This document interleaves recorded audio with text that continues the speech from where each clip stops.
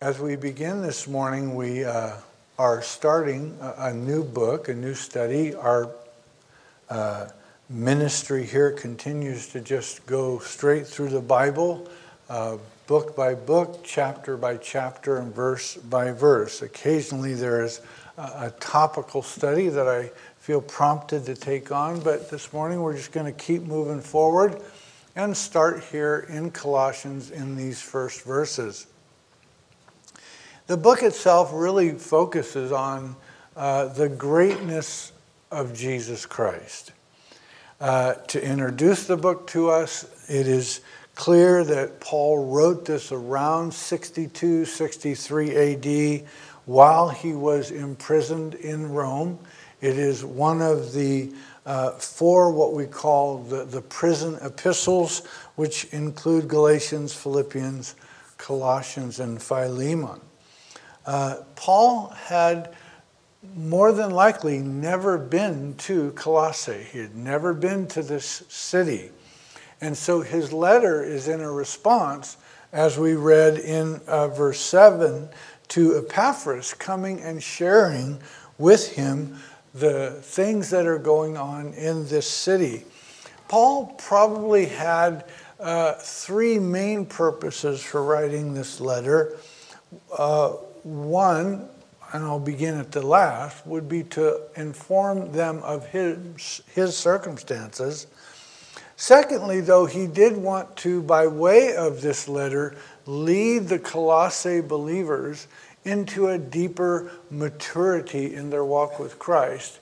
And he knew that in order to do that, bringing us to one of his first and primary reasons for writing this letter, was to refute what has become known to us as the Colossian heresy. He wanted to refute the development of a wrong theological perspective known as Gnosticism. It had started to grow in the city of Colossae, and there were believers there that were beginning to be confused about their newfound relationship in Christ. And as Epaphras came to Paul to inform him about this, Paul deals with the greatness of Christ, the supremacy of Christ, all through this letter.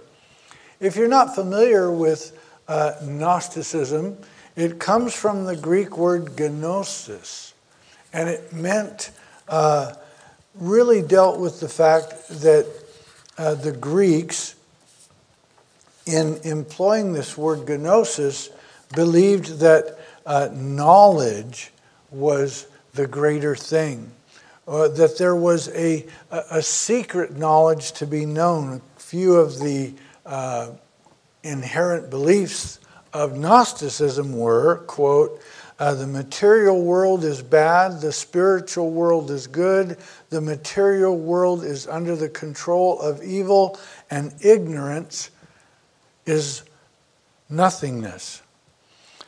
They also embraced the idea that a divine spark is somehow trapped in someone, but not all humans. And humans and it alone, of all that exists in this material world, is capable of redemption. In other words, this spark in select few can be redeemed if that spark exists. They embrace the idea that salvation is through a secret knowledge by which individuals come to know themselves, their origin, and their destiny. But one of the most confusing aspects of what Gnostics would teach would be that since a good God could not have created an evil world, it must have been created by an inferior, ignorant, or evil God.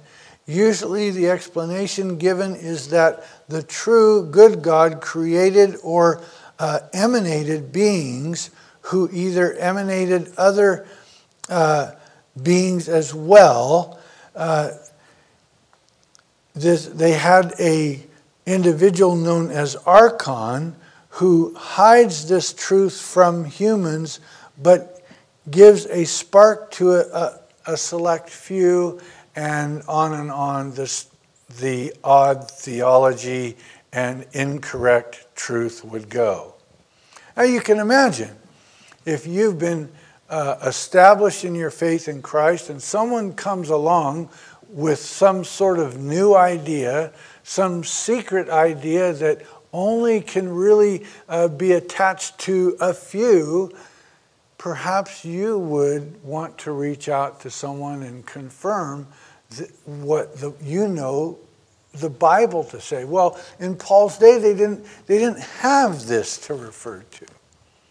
And so they wanted securely to know how, in fact, are they promised eternal life?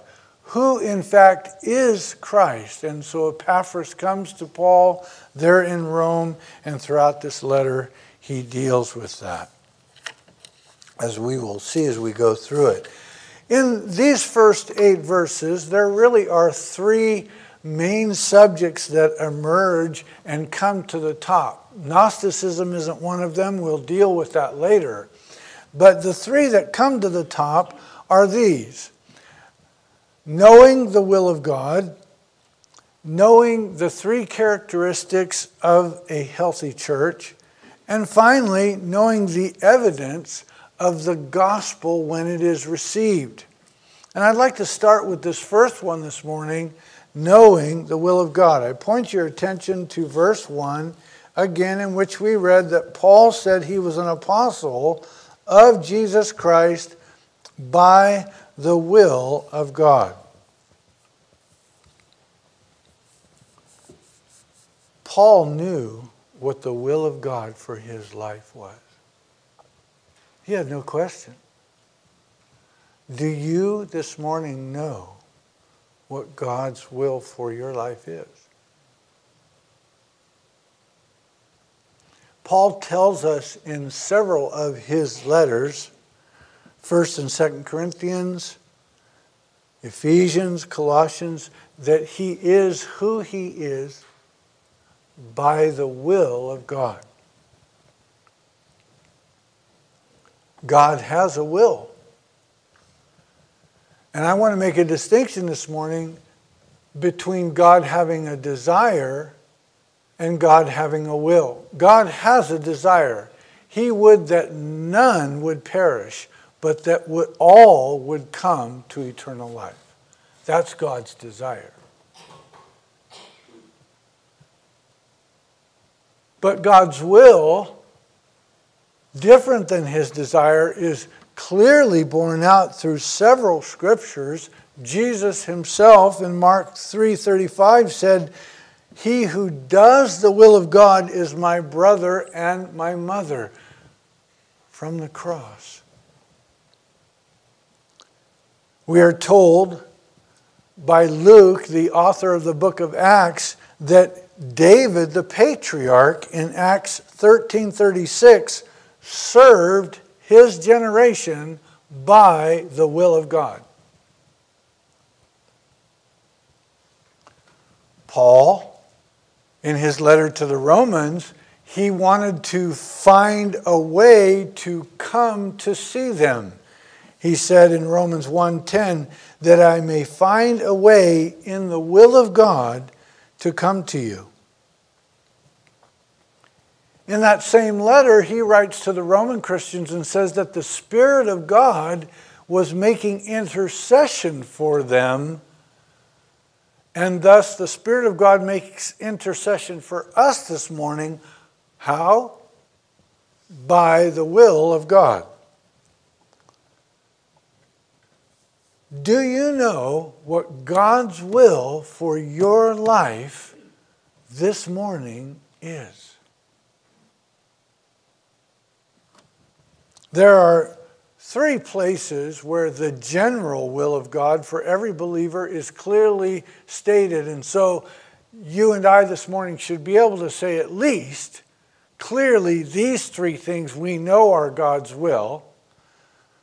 Right? 1 Thessalonians 4:3, for this is the will of God, your sanctification. that you should abstain from sexual immorality. Every Christian should be able to say, I know that this is God's will for my life, for me to be sanctified, set apart, and live my life for Him, which involves abstaining from sexual immorality. The second general one is, of course, 1 Thessalonians 5:18, in everything give thanks, for this is the will of God in Christ Jesus for you.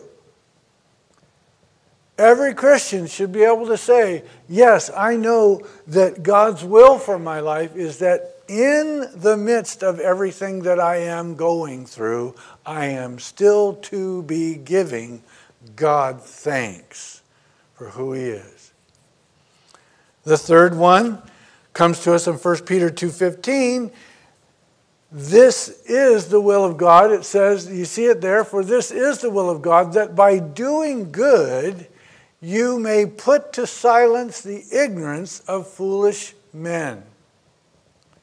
So these general, clear instructions for every Christian, the will of God, you should be able to say, if someone says to you this morning, do you know what God's will for your life is? You would say, yes, I am to be sanctified, I am to be giving thanks, and I am to, by doing good, put to silence the ignorance of foolish men. Now, we've already established that Paul knew and understood what God's will for his life was. Paul, an apostle of Jesus Christ by the will of God. But I said we would come back to it in a moment. In Romans 1:10, when he says that I may find a way in the will of God to come to you, we now address the specifics of what it means for a believer, specifically even Paul, let's use him as an example, who was living out God's general will for his life, but also had some specific questions as it related to what he might do from day to day, week to week, month to month, year to year. Does that make sense? And one of the things he wanted to know what God's will was, or to see God's will come to fruition, was in his visit to Rome. Did he ever make it? Yes, he did. Did it come about in the way in which he perhaps entertained in his mind? Probably not. He went as a prisoner. So again, I ask you this morning, do you know what God's specific will for your life is? You should, as I should, know what God's general will is. I am to be giving thanks in all things. I am to be sanctified and abstain from sexual immorality. And I am to, by doing good, put to silence the ignorance of foolish men. General will. That's every one of us. But now the specific will. Do you know what God's specific will for your life today is? I believe the Scriptures answer that. And I want to give you two of them. The first one is found in Philippians 2:13. As we read it, it says, it is God who works in you both to will and to do for His good pleasure. Want to read it with me? Let's read it. For it is God who works in you both to will and to do for His good pleasure. Summarize or paraphrase, God's will is to be aligned with your will. You have a will. It's called your volition. It's what you will to do. And that God's desire is that you, every Christian, would surrender their will, their personal will, to the omniscient will of God. When the believer's will lines up with what God's will, is for that believer's life, guess what the end result is? It brings God pleasure. Does that make sense? He's working in you both to bring about His will in your life, but He won't violate your personal volition. So that when you do surrender your will to Him, it will be for His good pleasure. So that makes it clear, okay, my will is to align with the will of God, and that will bring God pleasure. How do I then therefore ask or pursue that my will line up with God's will? I'm so glad you asked. Romans 12 is the definitive in this. Romans 12, 1 and 2, which has two parts. The first part, verse 1, I beseech you, therefore, brethren, by the mercies of God, that you present your bodies a living sacrifice, holy and acceptable to God, which is your reasonable service. Part 1, presenting yourself, your life, to God. We sang it this morning. Here's my life, Lord. Here's my life.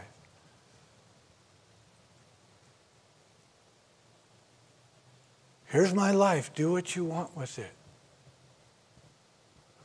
Well, wait a minute. What about all these plans I've made? Maybe I'm a young person. I want to settle down someday and marry and have a family.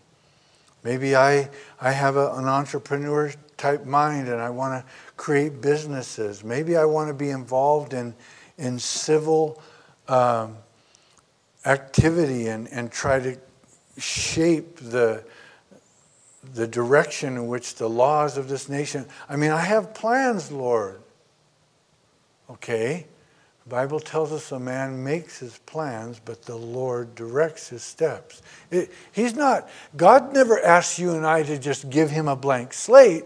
God gave us a mind to think. He puts His Spirit in us, and He engages in creating in you ideas and things to do. But the key is presenting your living self to God each day, which is a reasonable,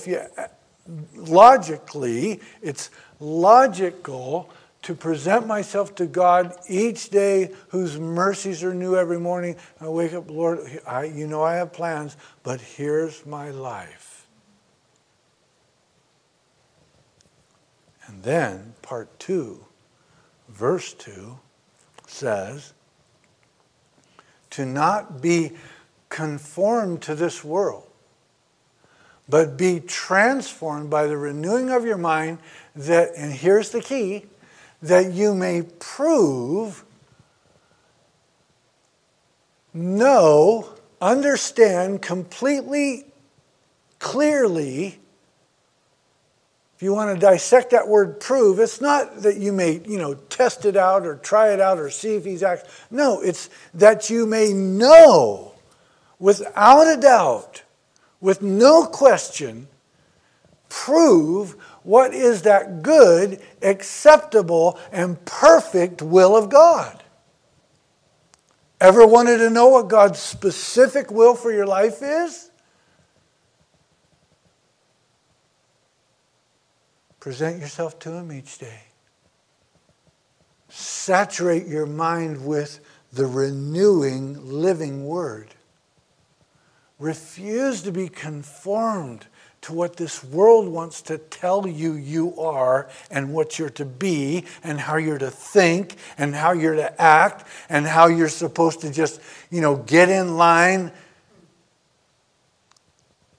Be renewed in your mind, and you will know what His good, acceptable, and perfect will is. That is certainly one subject that comes out of these verses.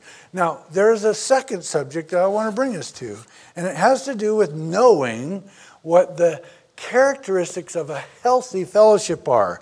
Let me bring your attention now to verses 3 and forward, where he says, "We give thanks to the God and Father of our Lord Jesus Christ, praying always for you." Look at verse 4. He says, "Since we heard of your faith in Christ Jesus and of your love for all the saints, because of the hope which is laid up for you in heaven." And we come now to this second subject emerging from these verses, and that is knowing the characteristics of a healthy fellowship. They are these, that they will have faith, hope, and love. Now, faith is simply, as we're told in Hebrews 11:16, that without faith it is impossible to please God, for he who comes to God must believe that he is, and that he is a rewarder of those who diligently seek him. So each Sunday morning when we gather, each week all this last week during VBS, when we were coming, we were believing in faith that God was going to do great things each day. I hope you never walk through those doors on a given Sunday morning. And by the way, welcome to all of you who are watching online. I forget at times. Or turn on your TV and are watching a service by TV through YouTube or whatever, and that you're just kind of, as that one song, I love that one song, we're just going through the motions. That you don't come through those doors not expecting, hoping, believing that God's going to work in a mighty way. Today, right now. Because if ever there was a time we need to see God work in his people and in the church, in our country, in our state, in our community, it's now. That's right. And so we come with faith, believing that God is at work and that he's even working at this moment. And as a part of a healthy fellowship, there is this love. And if you'll notice the word there, it says in verse 3, he says, hearing of your faith in Christ Jesus and of your love for all the saints. Guess what all in the Greek means? All. And if Christ is in you, you are a new creation. Christ in you leaves out the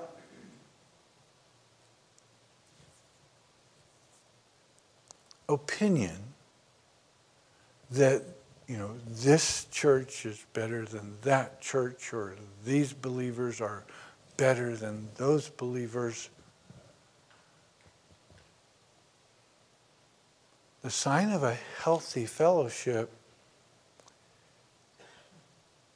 which really translates into the sign of a healthy heart of a believer, is a love for all the saints.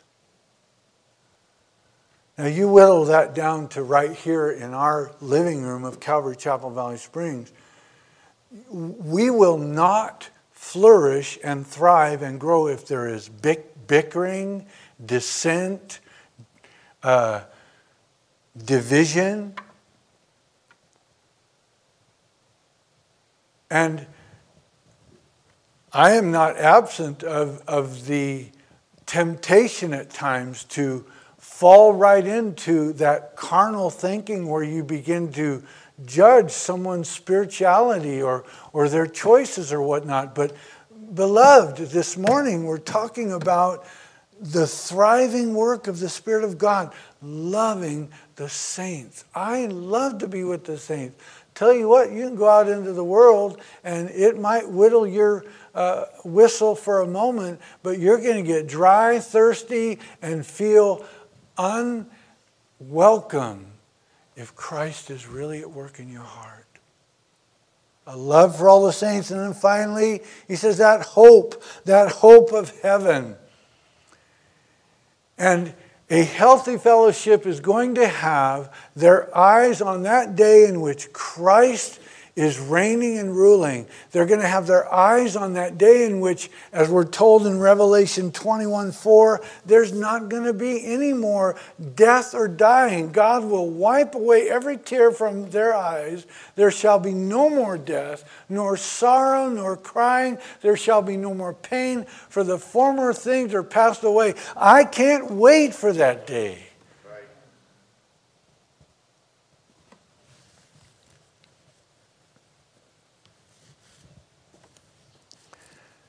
Currently, one of my grandsons has made his way to a career path where he is serving at CAL FIRE.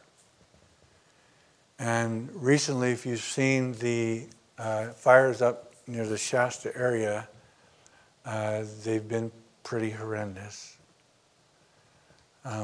We heard last week that our grandson's crew was actually largely involved for saving the city of Markleyville. And when my son-in-law posted some pictures of his crew, I mean, just the pictures were enough to make me remember that his life and many other firefighters' lives and first responders' lives and law enforcement lives and on it goes, are on the line in which a tragedy could happen at any moment. A loved one's life could be lost.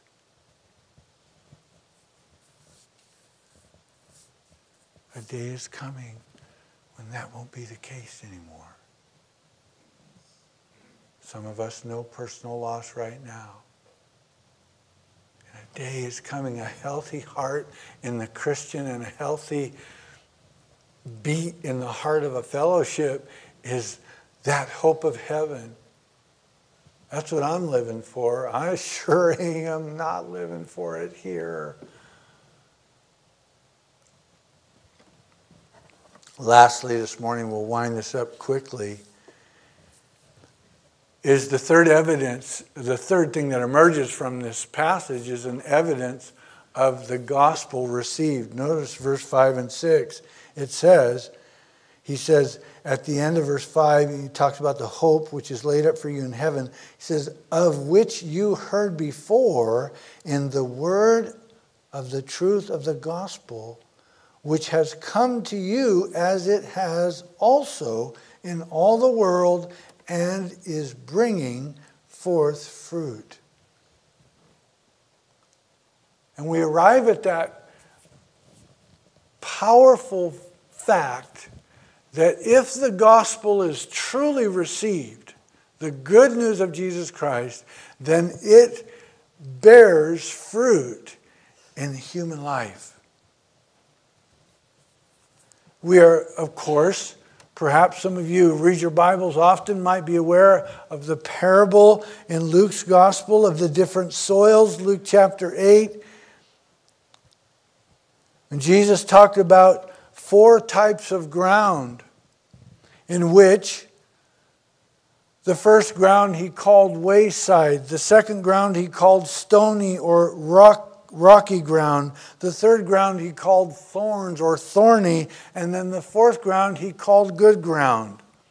And when his disciples said, can you explain this parable? He went through it verbatim, telling them that the Word of God, the gospel, the truth of the word of the gospel, has 4 grounds that it can land on. Period. Not 5, 6, 20. 4. And this word of the truth of the gospel, when it lands on wayside soil, Jesus explained to them that it just barely hits the ground and the devil comes away and snatches it away like that. Maybe some of you know someone who listened to you share the gospel with them, and they seemed interested for a moment, and then boom, gone, not interested. wayside soil. The second ground that Jesus talked about, maybe we're very familiar with, he called it rocky or stony ground. And he explained to his disciples that that type of soil, because there's so much in the heart, there's so much rocks and stones, that the Word of God is received, the gospel message is received, but it can't take root. Man, in our backyard, we're all about the red, hard clay of Ione. And we have tried planting plants like you won't believe. How many times have I been to Green Acres and bought plants? And how many times have I asked various nursery care, what do I do? It's just clay. And they, well, you do this and you do that. You merge and you blend and you buy this and you buy that. And I can't get it to grow.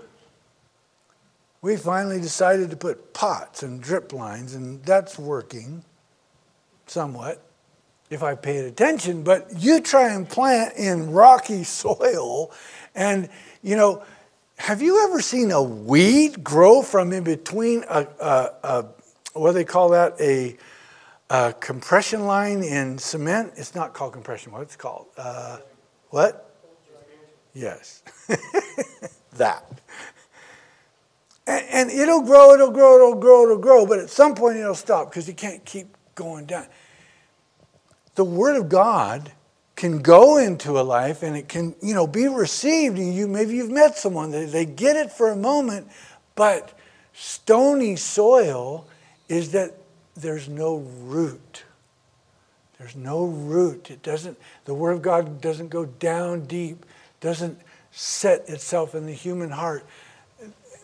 One of the things that we need desperately to do is follow up with each one of these parents, of these little children who gave their lives to Christ this last week, who now need to have that seed watered and have it grow down deep into the truth of Scripture.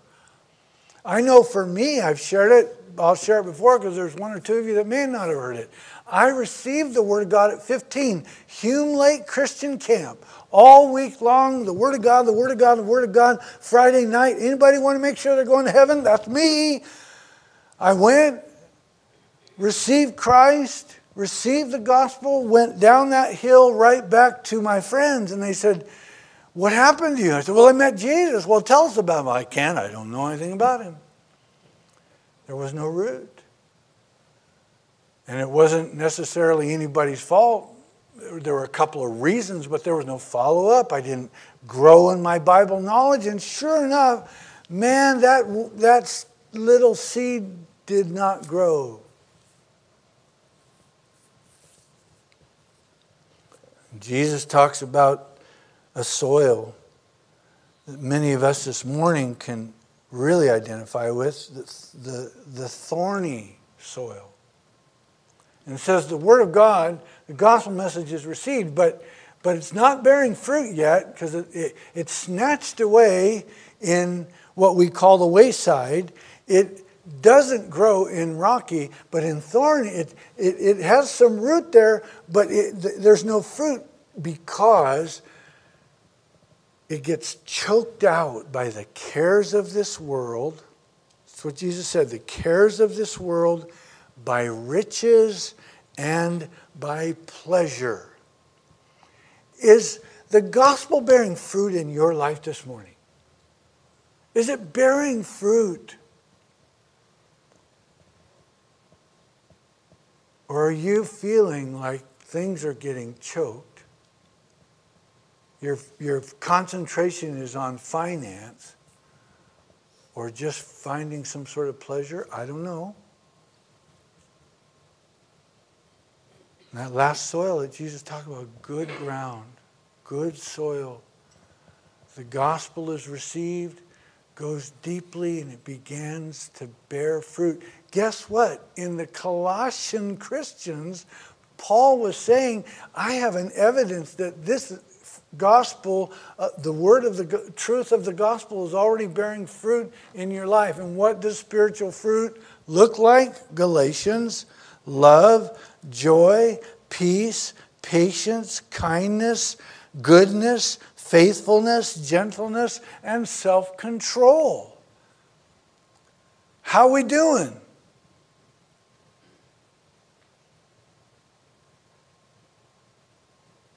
How are you doing?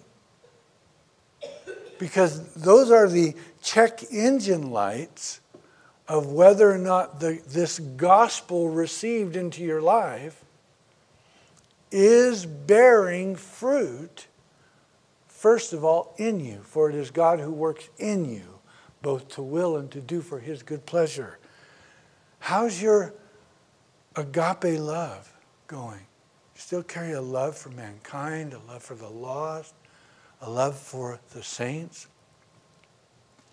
How's your joy? Did you come in this morning rejoicing? The joy, joy, joy, joy down in my heart. Woo! Down in my heart. How is it? I'm just asking. It's a question because it relates to what this scripture is telling us. The joy of the Lord is our strength. Do you have his joy in your heart? Maybe it's a check engine light. Whoa, whoa.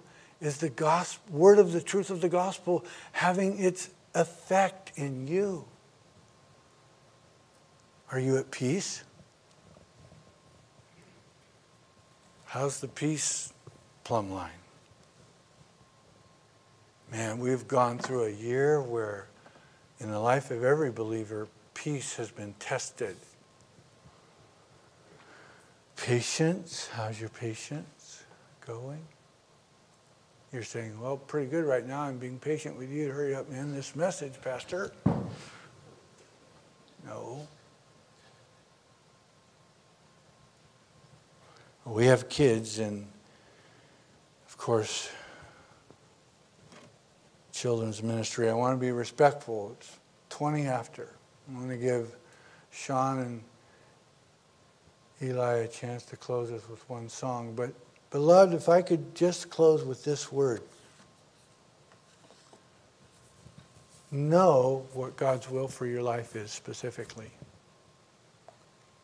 by presenting yourself and being transformed in your mind. Know what a healthy fellowship looks like with faith, love, and hope. And above all, know when the evidence of the gospel is clearly effective in you and around you. Will you pray with me? Let's ask the Lord to make it clear.